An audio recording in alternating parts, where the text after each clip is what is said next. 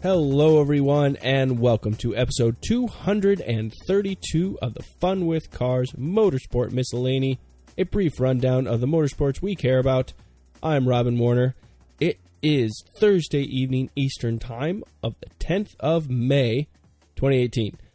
I want to start with a brief look at our upcoming racing schedule. Okay, Formula One is the fifth round, the Spanish Grand Prix, that's coming on the 13th of May, which is this coming weekend. IndyCar is a day earlier. It's also the fifth round. They're calling it the IndyCar GP, and it's on the road course at the Indianapolis Motor Speedway, the infield road course, and it's similar to the one that Formula One ran in 2000 to 2007, but they have modified it since Formula One was last there.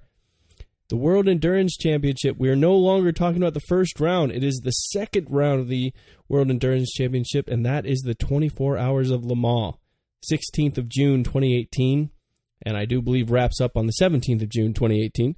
And finally, it's the fifth round of the IMSA Championship, and that's going to be in my back door in Detroit, and that is going to be one of their short races. It's a 100-minute long race on the 2nd of June in 2018. So that's what we have coming up.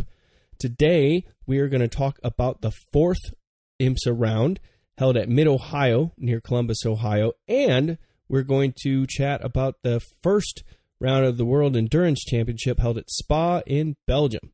Then I have a little bit of World Endurance Championship and Formula One news. But first to the IMSA results. Finally came good for the Acura Penske's. They finished first and second, 1-2 finish for Acura Team Penske, with Elio Castroneves and Ricky Taylor taking the win, and Juan Pablo Montoya and Dane Cameron coming in second. So Acura Penske was kind of a favorite from the beginning. They were showing real strength at the Daytona 24-hour, but then things kind of fell apart halfway through the race. They thought, well, gosh, we made it more than halfway through Daytona, so maybe we'll win the Sebring 12-hour. No, that actually went worse in a lot of ways. And then in the third round, it still wasn't quite there, but no, fourth round came good. 160-minute race, 2 hours and 40 minutes, and they were able to hold on and take the win pretty decisively, in fact. And in another bit of hopeful news, it was Mazda Team Yost in third, piloted by Tristan Nunez and Oliver Jarvis. So the two powerhouse teams that were most looked at leading into the season are finally starting to come around and turn good. When we go to GT Le Mans, it was the Porsche 911 RSRs again. So they've been doing very well this year so far, with Earl Bamber and Lawrence Vanthor, maybe? There's two O's there. Taking the class win. In second place, it was BMW M8s with Team Rahal, with Alexander Sims and Connor DeFilippi taking the lead there. In second place was Corvette with, in third place was Corvette with Jan Magazin and Antonio Garcia.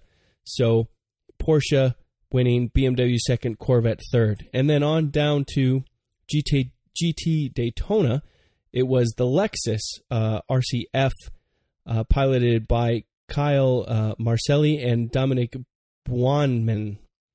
I'm just so good with names, aren't I? They took the win, and second place was the Acura NSX GT3 car, driven by Alvaro Parente and Catherine Legge. And fun little thing there, I interviewed Catherine a little while ago, and that article was published recently. So what I'm going to do is I'm going to include that in the show notes. Talking with Catherine Legge was a real pleasure. She had a lot of really insightful things to say. I'd say she's quite wise as a race car driver, and it was a real pleasure to talk with her. In third place was the Lamborghini Huracan, piloted by Brian Sellers and Madison Snow. So that was IMSA results. And we get to talk about World Endurance Championship results too. This is exciting for me. It's no longer in the future. It is now in the present. And it was a Toyota 1-2 winning the race overall. It was a 6 hours of Spa. That part is no surprise. What is a little bit of a surprise is that it was Fernando Alonso with Sebastian Buemi and Kazumi Nakajima in the winning car. Alonso was quick right off the bat and impressed and did very well. In second place, the other Toyota was Conway. I don't know his first name. Kamui Kobayashi and Jay Lopez. And taking up the podium was the first of the privateers in Rebellion Racing with Bache, Laurent, and Menezes. Oi, okay, I'm going to have to brush up on my World Endurance Championship drivers. In LMP2, it was G-Drive Racing, followed by, in the second place car, Jackie Chan DC Racing, and rounding out the podium was Singatec Alpine Matmut.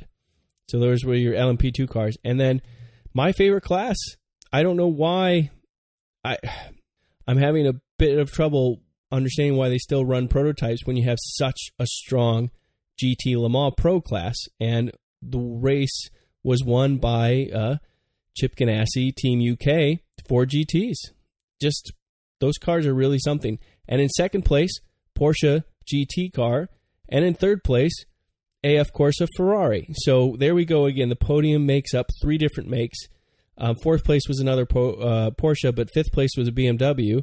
Sixth place was an Aston Martin. So 5 of the 6 top finishers were different makes. To me, that's real sign of strength. And Le Mans GTE Pro is really the thing to keep an eye on. And in GTE AM, Aston Martin Racing won, TF Sport was second, and Clearwater Racing was third. So yeah, I didn't get to watch either of those races, unfortunately. I had to rely on highlights and news releases, but it was hugely fascinating to see Fernando Alonso so strong so quickly. And to that end, I have a bit of news about Alonso. He was fast right at the top. It was actually his first win since Spain of 2013, if I'm remembering that correctly. It's just kind of an incredible result for him.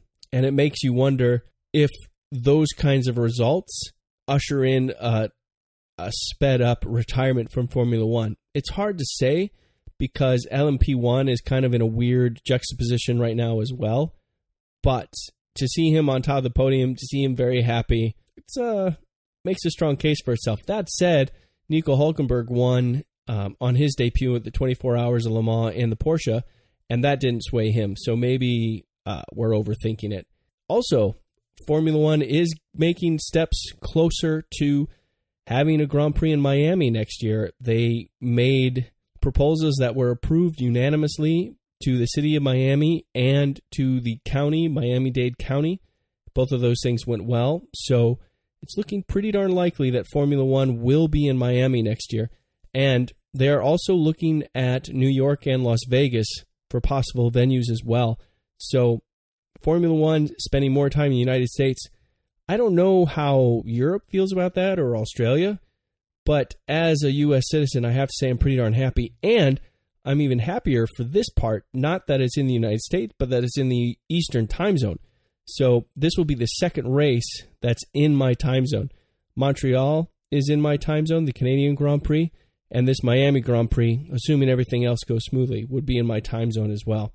So that's pretty slick.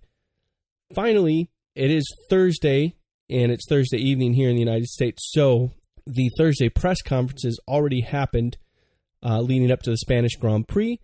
And what was fascinating about it to me, it was Brendan Hartley, Sergio Perez, Carlos Sainz, and Fernando Alonso that were part of the Thursday press conference. And when it got to the floor, the vast majority of the questions went to Fernando Alonso and some to Carlos Sainz. Sergio Perez and Brendan Hartley basically just sat there. More than anything, I just felt bad for the guys. I understand why Fernando would get more attention just in general, and especially coming off of that WEC debut win with Toyota, but still, Brendan's in a really interesting place, and Sergio just came off a podium at Azerbaijan, so they should have gotten a little bit more attention, in my opinion. Either way, all 3 of those stories, there's links to them in the show notes, so if you have any curiosity at all, please take a look at the show notes. And now it is time for Britishisms.